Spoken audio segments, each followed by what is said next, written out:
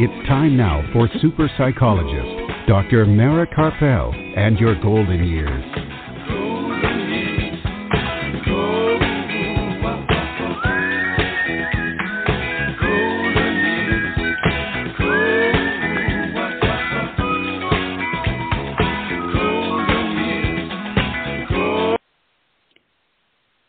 Good evening and welcome to Dr. Mara Karpel and your golden years. This evening and every Sunday evening at 5 p.m. Central Time, that's 6 p.m. Eastern Time, right here on blogtalkradio.com and on drmarakarpel.com, and also now on Apple Podcasts. And today is Sunday, August 1st, 2021. I'm psychologist Dr. Mara Karpel, and we are back live in beautiful and very hot Austin, Texas, and I hope that wherever you are, that you're staying safe and you're staying cool while you enjoy this program. Art Mendoza of Accomplice Entertainment, producer of this program, is here with us as usual to make the show run smoothly, and we have another great program in store for you this evening. In a little while after the break, we'll be joined once again by Social Justice Professor of Education, Dr. Zakia Y. Gates, to help us sort out some of what's been happening with regard to social justice issues. For example, there's a lot of confusing messages out there about critical race theory, and Dr. Gates will help us clear up what it is and what it isn't. And along the way, I'll continue with some of my thoughts about emerging from this long 15 or so months to reconnect to our passion. And producer Art Mendoza of Accomplice Entertainment will top off the show on this side of the mic to let us know what's coming up in later shows. And throughout this evening's program, we will have time to take your questions. So if you have any questions or comments for me or for my guest, please feel free to give a call. The toll-free number is 855-345-4720. That's 855-345-4720. Or you can email your questions to me, and I will read them on the air to my guest. And my email is drmara, that's D-R-M-A-R-A, at drmarakarpel.com, drmarakarpel.com. And you can hear this evening's program again by going to my website, and later tonight, the podcast to the program, along with any important links that are talked about on the program, will be posted there at drmarakarpel.com. And you can also hear the podcast in as soon as 5 minutes after the show ends by going directly to Blog Talk Radio, BLOG, talkradio.com/yourgoldenyears, and it will also be on Apple Podcasts if you prefer. For upcoming shows, upcoming events, be sure to follow me on Facebook, Dr. Mara Karpel, Your Golden Years. This evening's program is produced by Accomplice Entertainment, Postal Productions, and Psyched Up Productions, and sponsored by amightygoodtime.com. Wondering what to do after you're 50? How about having a mighty good time? It's free to search, free to post, and much more. Whether it's in person or virtual, anything can be found to fill your day with others that are in your age group. So be more active and start filling your days. Go to amightygoodtime.com. That's amightygoodtime.com. Okay, we're going to take a brief break. It'll be very brief to play some of our other sponsors' commercials. And when we come back, we'll be joined by Dr. Zakia Y. Gates to talk about social justice in education. So don't go anywhere. We'll be right back. Super psychologist Dr. Mara Karpel will be back after words from our sponsors. Worried about memory loss? Dr. Ronald DeVere, certified neurologist and director of Alzheimer's disease and memory disorders in Lakeway, has been helping those with dementia and memory loss for over 12 years. Specializing in the diagnosis, treatment, and counseling of those with memory loss and dementia, Dr. DeVere also has a book to reduce your worry and fear by knowing the fact. Memory Loss, Everything You Want to Know But Forget to Ask, available now on Amazon.com. Dr. Ronald DeVere, Alzheimer's disease and memory disorders center in Lakeway, and his book, Memory Loss, Everything You Want to Know But Forget to Ask. For more information or to schedule an appointment, call 512-261-7909. Dr. Mara's book, The Passionate Life, Creating Vitality and Joy at Any Age, is now available on Kindle and in paperback at Amazon. Don't forget to listen to Dr. Mara Karpel and Your Golden Years live from Austin, Texas, every Sunday on blogtalkradio.com.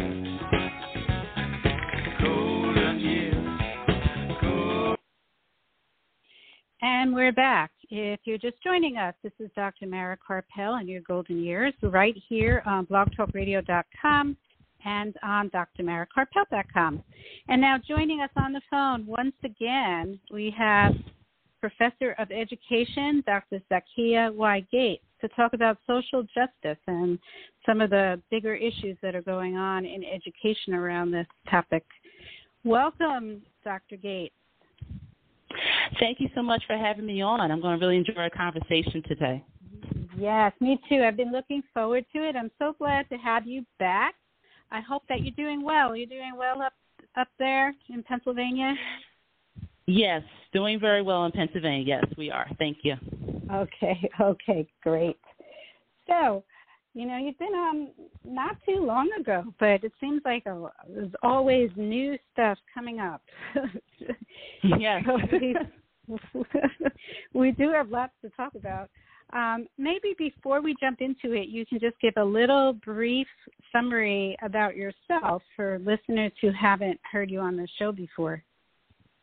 Okay, sure. Again, my name is Dr. Zakia Y. Gates. I am an assistant professor of teacher education with the university where I teach methodology courses and foundation courses to students where I actually use critical race theory as an approach so we can really understand the whole social, political, and cultural context of pre-K to 12 education, but also pre-K to 20 education as well. So a lot of my research is done with critical race theory, gender theory, and culturally responsive pedagogical practices for upcoming teachers and teacher professionals. Okay. And there sure is a lot of talk these days, in particular about critical race theory. It seems like there's a lot of misinformation or disinformation and confusion. So maybe you can help our listeners to understand what it is and what it isn't. What is critical race theory? Okay, sure.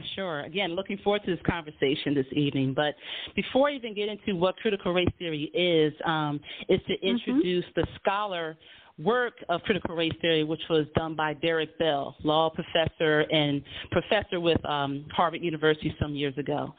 So he gave rise to the whole aspect of critical race theory and others who have joined on board as part of this movement. But critical race theory actually came within the 1970s, and it came out of what they call critical legal studies, or some people coin as critical legal theory, which also uses some elements of radical feminism. But to define critical race theory in the context of his work and others' work who have contributed to this, it is defined as an analytical approach and lens that's actually used to critically examine how race, racism, and power are relational, but also how race manifests and how it shows up in policies within the power structures such as economics, politics, education, but also the justice system. So this is where and how and why scholars and educators use this lens. So if I were to give an example of how race is used as this social construct to explain the reasons why we have mandates and certain laws and policies, but right now it's being proposed is voter suppression for people of color that's currently going on in Texas right now, right? So this is how race is being used as this crutch in voter suppression, even though consciously these lawmakers will not say that race has something to do with it. This is just a backlash of the outcome of the 2020 presidential election. So now they're trying to do the voter suppression thing. But another way that critical race theory is actually used is to explain and to explore why we have racial inequalities. Because one of the many arguments that I've been presented with as to why some people want to ban critical race theory are people's beliefs that, well, it won't change anything. And you're right to a certain extent. But what it will do is it allows us, and our students are part of the us, to conduct what educators call a deep dive and understanding as to why we have racial inequalities, gender inequalities today. So it provides this context that shapes why people conduct in racial undertones and overtones, and it gives us context to implicit biases and context to microaggressions as well. And another point to critical race theory is that it's also using an example of economics because it helps us to explain the wealth gap and wealth disparities along with health gaps and health disparities among whites and blacks, people of color, and women. So to ban it, we're like, okay, why is that? But it also allows us to look into poverty a little bit deeper as well, and to examine poverty as a way of design, which is a policy choice, but not a personal choice of people making bad decisions with money, where that's like a socialized stereotype of families that live in poverty, but not so much when it's white families who live in poverty, because white families who live in poverty are not giving the same racial overtones of they're lazy, they just don't want to work, and they're sucking the system dry of our tax money. That's more so used for black and brown families who live in poverty. So one book that people maybe should read or haven't read already to explain all this, put in context, is called The Color of Law. And it gives a whole analysis about the segregation of America and how that happened. But that's like a general overview of critical race theory. Right. So, yeah, it's interesting because I think what people are believe wrongly is that it's about teaching that, everybody who's white is racist and that sort of thing. And it's more about the actual what causes the disparity in the justice system and, as you said, in the economic system. It's the background that we don't ever talk about. Like, why is it that there are more people of color in prison than there are white people? Why is it that there's more crime in certain neighborhoods? Why is it that some neighborhoods, why is it the poverty? But people just look at it at face value, and it sounds like what you're saying is it's the background, it's the undertone, that how policies have been set up to create that disparity. Yes. And with critical race theory, other things start to come out of this scholarship in this work. So if we were to get into, just very briefly before I get into some of the tenets, if time allows, it really helps us to build this context into what you just said about the whys, or some white people are assuming that, it's going to teach my children of color to hate my white child in school. And it's nothing about that. This is a theory. And right now, lawmakers are really, they're fearful of what could actually come out of this. So I'm going to get into the whole teaching aspect of CRT in a minute, but out of critical race theory comes other things like intersectionality, which is the work of Dr. Kimberly Crenshaw, where she looks at how race and gender and other identities intersect, but how those intersectional identities play a role in our experiences in society. But also, we were to delve a little bit deeper into it. As part of that in CRT, you have what's called disability critical race theory, which is called DisCrit.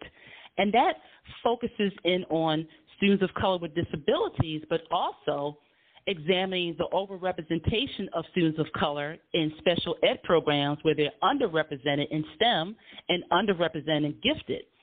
If we were to speak to what you just said earlier about why are there more people of color in prison, it goes to explain the whole school to prison pipeline and why this actually happens. So this is what critical race theory and intersectionality combined, coupled with this, allows us to do. So speaking more to that, critical race theory they have these tenets that come along with it. But before I even get into the tenets, critical race theory is an approach that cannot be taught in any school. So when I hear lawmakers saying we have to stop them from teaching it in our schools, it's never been taught. There's no way anyone can teach. Yeah, right. I use theories all the time in my courses, and I'm not teaching it. I'm using it as an approach to get my students to understand the context of now. Mm-hmm. So one of the analogies I like to use when it comes to the word teaching, and they're being very, very manipulative with the language that they're using, these lawmakers, of saying taught. So if I were to bring up how I was taught to make a certain dish in my home, my mother was the one who was responsible for that. And she started off by making it first. I couldn't touch anything. I had to sit back and watch. Then her and we did it together. And then she took a step back and she watched me doing it on my own. But she taught me the basics so I can get to the outcome of it. And then she gave me an assessment as to how I did by tasting my dish. But this happened multiple times. So I'm using that analogy to explain that critical race theory cannot be done that way, of I do it first, we do it together, and now all of you do it on your own. There's just no way that can happen. So there are no educators who are standing in front of a class and saying, here's step 1, here's step 2, here's step 3 to critical race theory, now everyone is done. It's not the case. Not the case. So however, is it even discussed at all? Is it discussed at all in K through 12? It's not so much a discussion that educators facilitate. As a matter of fact, it's going to be my assumption that educators are using critical race theory as an approach, but they're not calling it that. And I think some of them don't even know the fact that they're using it, which makes it great, you know. So critical race theory has tenets that go along with it based on the work of Derek Bell and others who have contributed to the work. So one of the tenets of critical race theory is the whole social construction of race, right? And how this was based on a historical context of, you know, we talk about the Dred Scott decision, the 3/5 of a human being, and so forth, okay? So there's a teacher in, we'll say, a 4th grade classroom, and they're discussing race. And the teacher starts to say, well, you know, race is something that's made up. Now, 4th graders are probably not able to understand when a teacher says, hey, race is socially constructed. They're 4th graders. Right.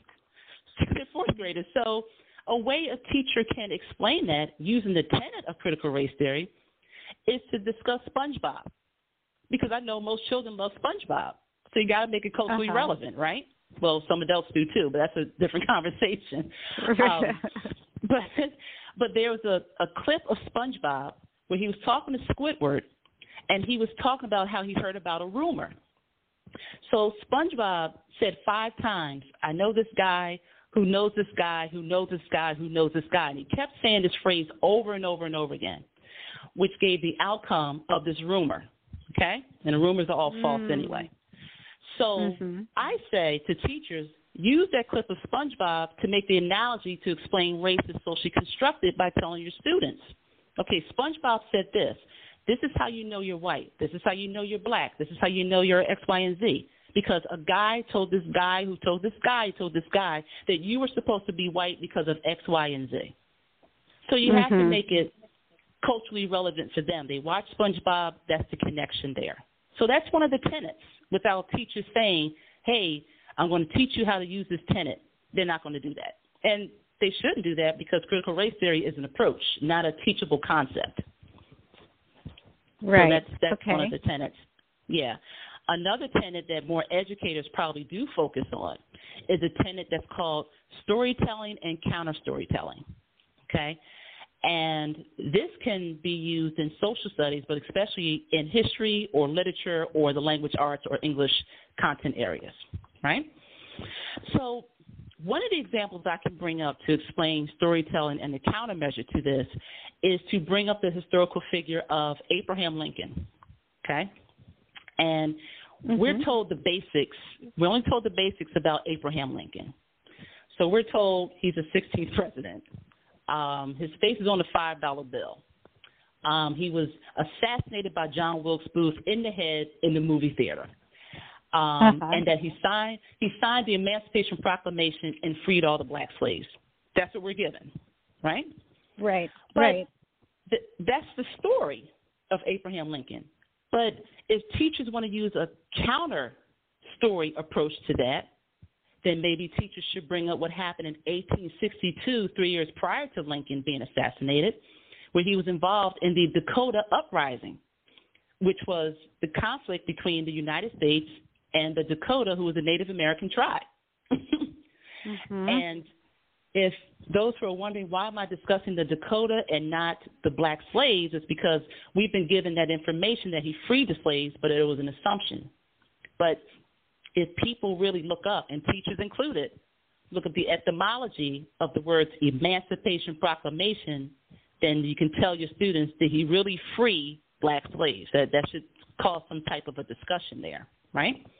But with the Dakota Native American tribe, it was discovered that the countermeasure that Abraham Lincoln signed into executive order to have 39 Dakota men who were Sioux Native Americans lynched.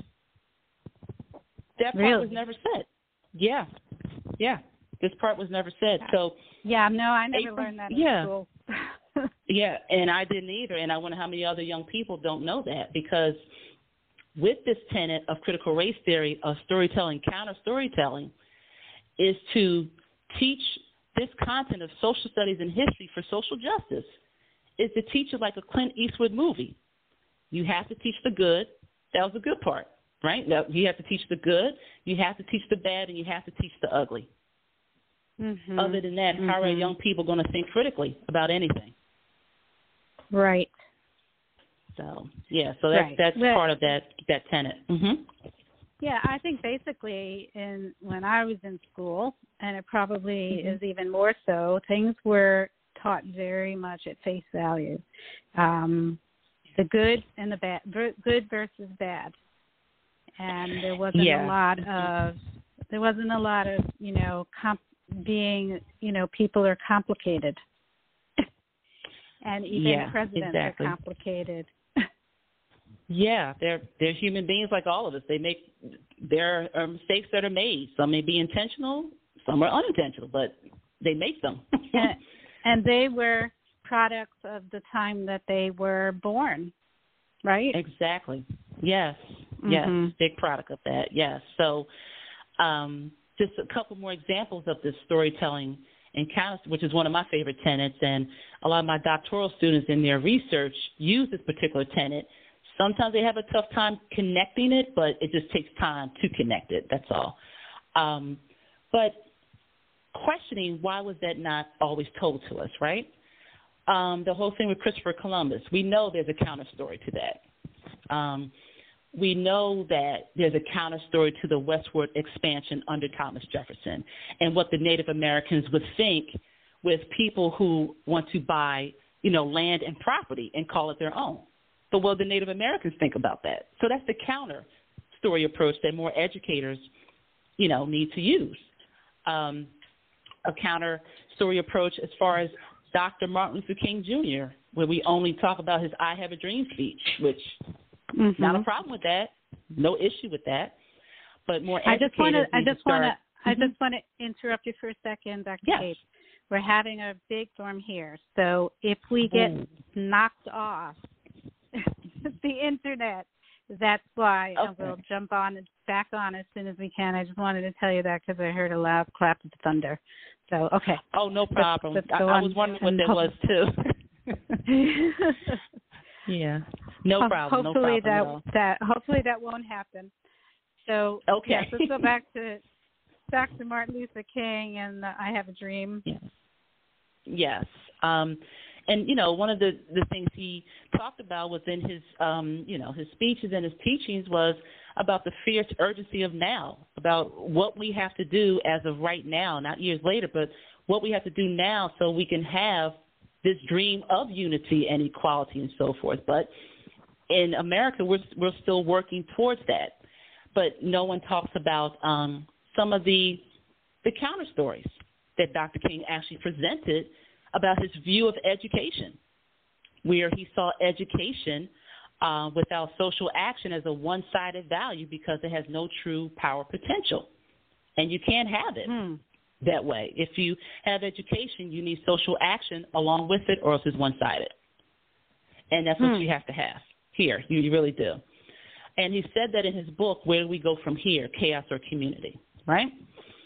But if educators are really into social action when it comes to promoting, keeping critical race theory, even though it's not taught in schools, it's used as an approach. So I had to question lawmakers, how would you know I was using the approach? How would you come up with that? You know, no teachers are making that announcement to do that at all. It's just being used without saying I'm using it. That's all. So with those two tenets, there are actually 6 of them in all, but it's, you know, a lot of reading on that as well. And I know we're pressed for time, but the counter storytelling, the storytelling is the one where educators probably would focus more without saying this is the tenet that I'm using for today's class. Yeah. So it's really about teaching history in more depth and giving students a chance to kind of figure out, you know, come up with their own ideas about it. Is that right? Yes, it's absolutely correct. And with that being said, if educators are thinking about lobbying for critical race theory in their classrooms and use it as an approach, the standards that are set in their respective states where they are certified will always protect them. I won't really say too much about teacher unions because a lot of them are just trying to stay afloat right now with everything that's going on, but teachers' standards will protect them because the point you just made, Mara, was about we want students to be able to draw their own conclusions on what's being presented. And a lot of the terminology that's actually used in standards that are created by the state, these same lawmakers probably created by the state, have words in there such as assess and judge, evaluate, examine, analyze, draw your own conclusions. These words are set in stone in standards, and they have been for the past 20 or 30 years. So now we have to ask the question of why do lawmakers want to deviate from that, but the standards are saying otherwise counter to what they're saying. So if educators are afraid, and which I do understand, we're either lobbying for critical race theory or using it as an approach, and they're afraid of the backlash, they have to remember that the standards will protect them. And just making sure that educators be their own attorneys, so to speak, since we wear so many hats, to be able to explain to their administrator and maybe an irate parent, because it will happen, how does that standard and what you did connect to what you presented in your content? And they should be safe at that point. Right. They should really be safe. So what do you say to parents who hear all this disinformation and are scared that somehow it's going to make their children feel like they're bad people or something? I'm not really sure what they even think, but yeah, I've heard some of it already. What parents could actually do is, and there was a recent poll out, maybe about a couple of years back, that 63% of white parents do not talk about racism with their children, which means just the opposite, that, you know, over 30% of them actually do, but 37 is still like a small number. So I would advise more parents, white, black, other people, start having these courageous, open conversations. You have to have uncomfortable conversations with your children. If we can have uncomfortable conversations about sex with our children, then we have to put something on top of that that's more uncomfortable than that, and that's talking about race. Because I don't know how some parents can talk about gender differences in their homes, but not talk about race differences in their homes. That can be a big issue. But more parents need to start having those conversations. But how you break down that barrier is a $1 million question, because some of these parents right now are just being irrational. And I know it's emotional, but just because someone is using critical race theory as an approach has nothing to do with hatred of anyone else. This is about bringing everyone together and bringing everyone up to make us think more critically about what's going on so we can come to the table together for solutions against a system that oppresses us all on different levels. That's what this is doing for us. You know? And that's what it's doing. I even think there are some whites out here who were, I'll say duped, young people may say played, by the system of white supremacy to actually think, oh, if someone talks about race, that means I'm a bad person. Not at all. It's just making people aware about what's going on and how can we resolve these issues that we're having so we can unify against something that may be bigger than what we are right now. Right.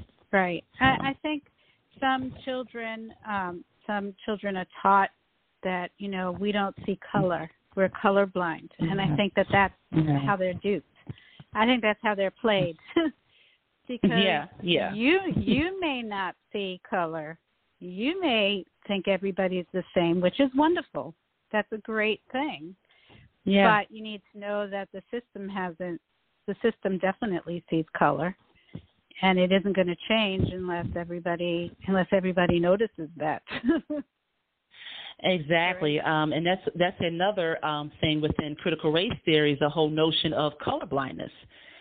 And when people say, when I look at you, I don't see your race. I don't see you as black. I don't see you as this. Well, ask the question: if you were not able to see me as black, how are you able to notice blackness in what you just said? You noticed something when you looked at me, and that can be a dangerous statement if educators or if anyone uses, I don't see you, I don't see you.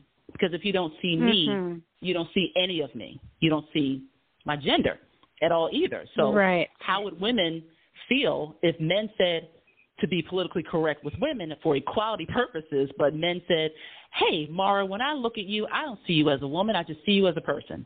But I am a woman.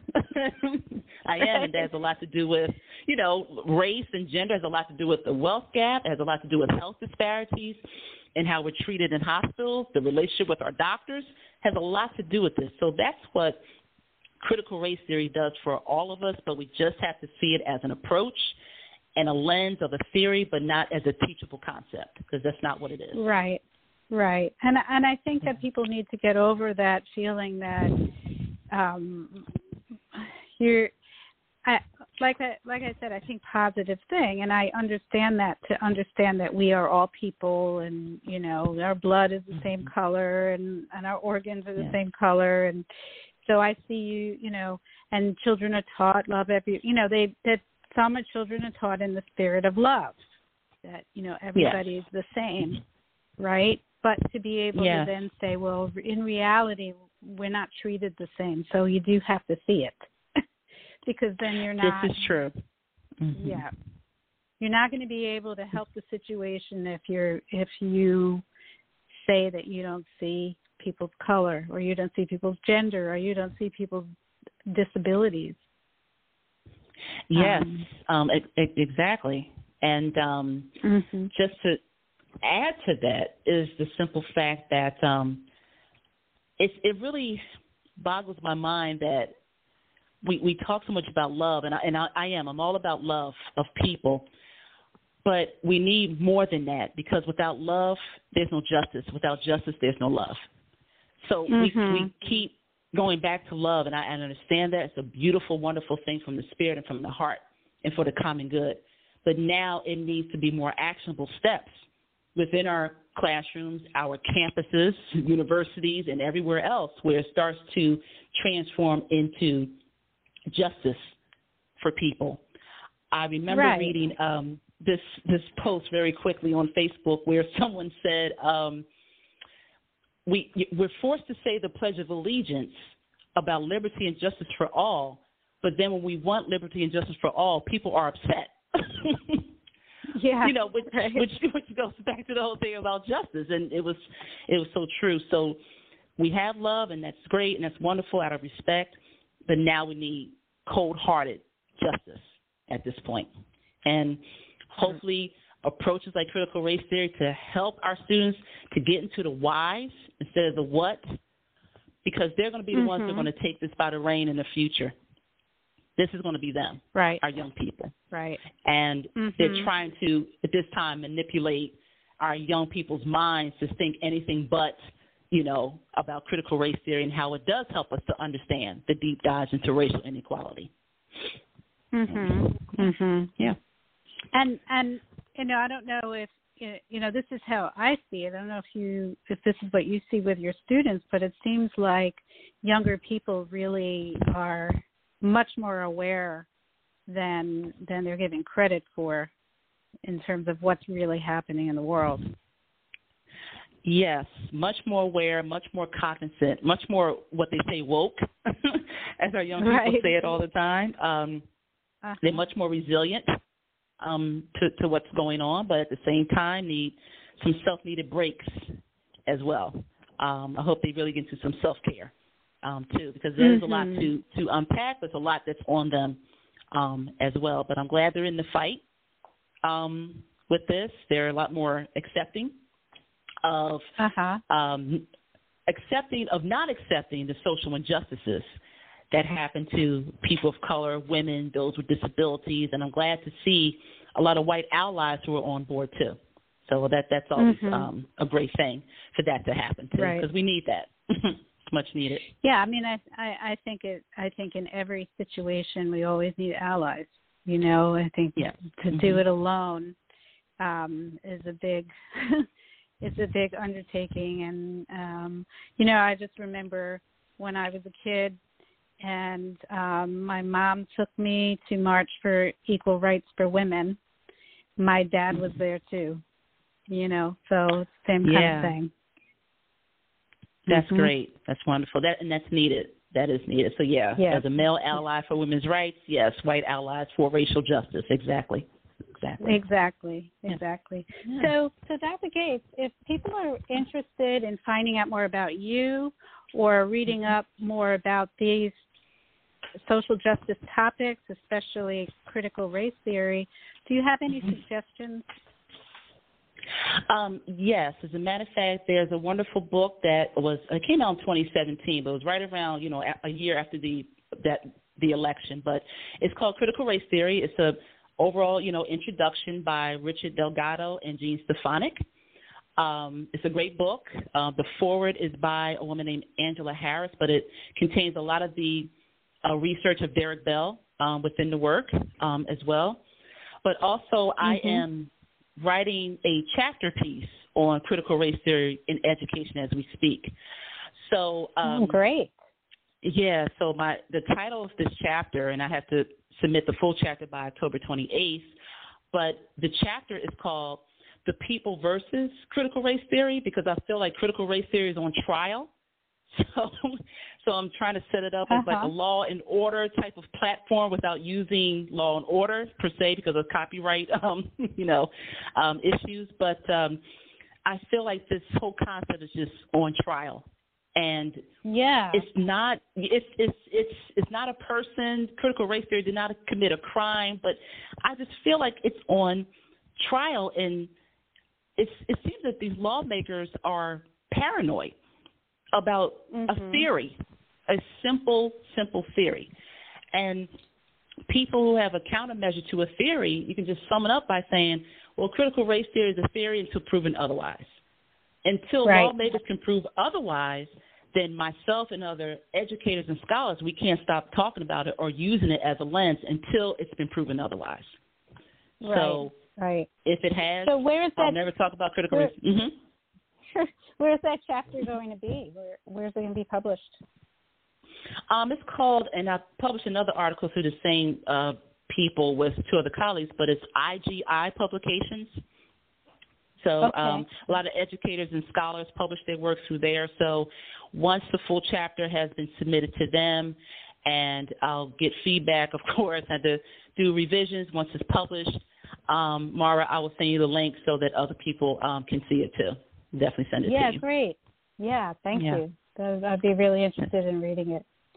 Well, thank you so much for being on the program again and bringing some clarity to this topic that has gotten so confusing for people. Yes. Because of all the, as I said, the misinformation and the disinformation out there. So I really appreciate it, and I'd love to have you back on the program. Maybe when your chapter is published, let me know. We could arrange to have you back on. Okay, definitely. Thank you so much for having me on again, and thank you to all your listeners, and everyone be safe, and God bless everyone. Thank you.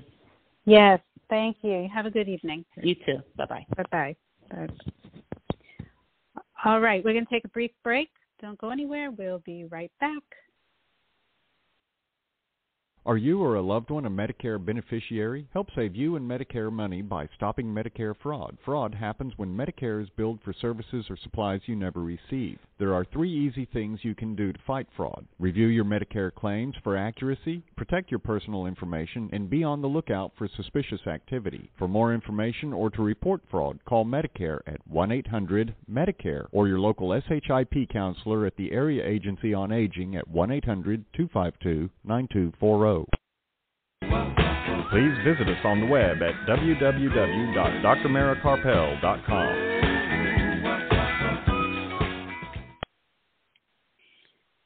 All right, and we're back. If you're just joining us, this is Dr. Mara Karpel and your golden years on drmarakarpel.com and on blogtalkradio.com. And I'm just going to talk briefly before Art joins us, the producer of our program on this side of the microphone.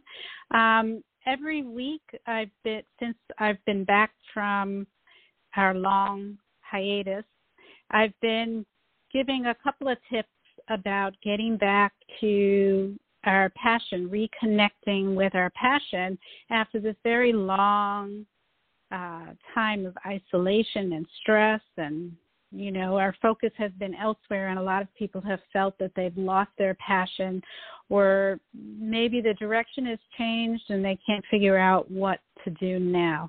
So I've been giving just a couple of tips here, you know, each week. And so in a couple of minutes, I'm going to give another tip, and that is acknowledge what works and what doesn't in your life. So that's one of the tips. Nothing should go back to normal. I really don't want things to go back to normal. It wasn't working. Before the pandemic, people were complaining about being too busy, not having time to do what they really wanted to do. And, you know, there was a lot of stress. So who wants to be back in that stress, in that rat race? This is a good time to ask yourself, what can you let go of, which is the question I was asking before the pandemic hit. And what were things that you were doing that no longer serves the purpose that it might have at one time? What were things that you were doing before the pandemic that now you realize don't serve a purpose anymore, or never really did, or you just don't want to do it anymore? It's not necessary, and it doesn't bring joy to your life or the lives of other people. Are you getting back to doing things because you feel like it was your habit beforehand and you need to get back to the same old habit?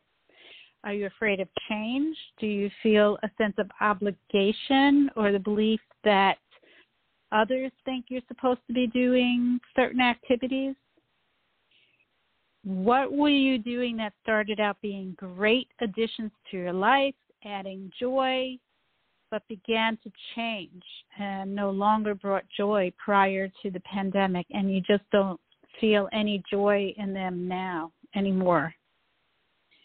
When we give ourselves permission to change with time, because, you know, things do change and our feelings about things change, and what worked before might not work anymore, rather than doing everything the same over and over again, it can feel like a great relief, and it can open up space to be able to have more passion about the things that we are doing, and to discover the things that we really want to do now.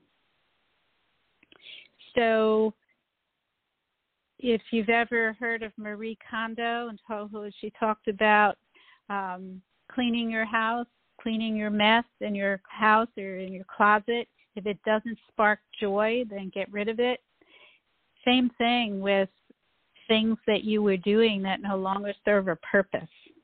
If it's not doing something necessary for your life and for the lives of your family and people in the world, and it's no longer sparking joy, then why are you doing it? And then next time I'm going to talk about the next part, the next tip that comes from this, which is what new behaviors or habits that you discovered or you picked up during this time of isolation do you kind of like and you want to continue. So let's talk about that next time. But for now, we're going to go to the producer of this program, Art Mendoza of Accomplice Entertainment, and he's going to talk about some joyful, passionate things coming up on this program. Hey, Art. I don't know about joyful and passionate, but it'll definitely be good. We're going to talk fast because there's a storm still coming in, and I don't want to get bumped off. The things that are going to be happening in the future are going to be some new artists that are coming on, as well as artists that we've had on before. One next week will be Errol Wander, who will be a artist that will be coming on as a guest. And then on the 15th of August, we have Cass Clayton, who will be also coming on. We've had her on. She's an incredible blues artist. And then coming in the future, we're going to have Juan Diaz, who's the singer for The Brew from Mexico City. I'm working on a project with him, and he'll share it with you when he comes on the air. And then later down, we're going to have Juan Pablo Garcia, who's a guitarist, a beautiful guitarist that I heard at a restaurant in Port Isabel, and playing classical music. So that's really all that's happening right now, and let's get off the air because it's going to get pretty nasty. All right. Before you shut me down, let me let everybody know what's coming up next week. All right. So next Sunday, August 8th, we'll be back live from Austin, and we'll be joined from right here in Austin by Dr. Kristen Neff, who's an associate professor in educational psychology at University of Texas, Austin, and she's co-founder of the nonprofit Center for Mindful Self-Compassion, and she's joining us to discuss her latest book, Fierce Self-Compassion, How Women Can Harness Kindness to Speak Up, Claim Their Power, and Thrive. And as you mentioned, as Art mentioned, Errol Wander, musician who I know from high school. We played in the band together, but he's gone on to do much bigger things with music than me.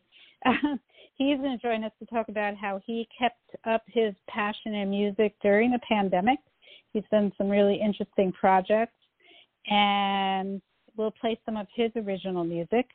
And if you want to hear tonight's program again and read the information from the program that was given by Dr. Gates, go to my website, and the podcast and all of that information will be posted later tonight after the thunderstorm ends, drmarakarpel.com. And you can also hear this program in 5 minutes right on Blog Talk Radio, BLOG, talkradio.com/YourGoldenYears, and on my page on Apple Podcasts. And be sure to follow me on Facebook for future events and shows, Dr. Mara Karpel, Your Golden Years. This show was the Productions and Psyched Up Productions and sponsored by AmightyGoodTime.com. Special thanks to my guest, Dr. Zakia Y. Gates. And, of course, thank you to Art. Thank you all for listening. Have a peaceful night and inspiring week. And remember, youth has no age. Good night, everyone. Stay safe. C'est le bon temps roulé. That is what they all say. C'est le bon temps roulé. That is what they all say. C'est le bon temps roulé. That is what they all say. C'est le bon temps roulé. That is what they all say. Et toi?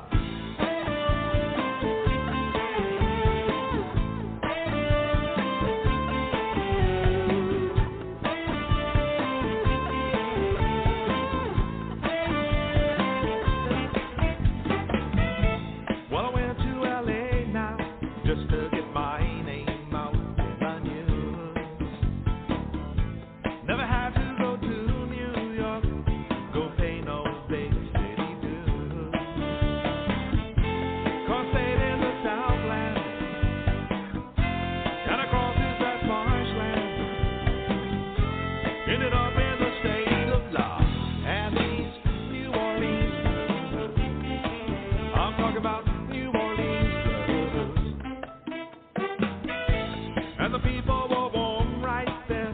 Their eyes they seen. Any guidance offered by Dr. Carpel is not intended to replace the advice of your own physician or mental health specialist. Neither Dr. Carpel, her sponsors, nor this station assumes responsibility for the misuse of any of the information given on this show.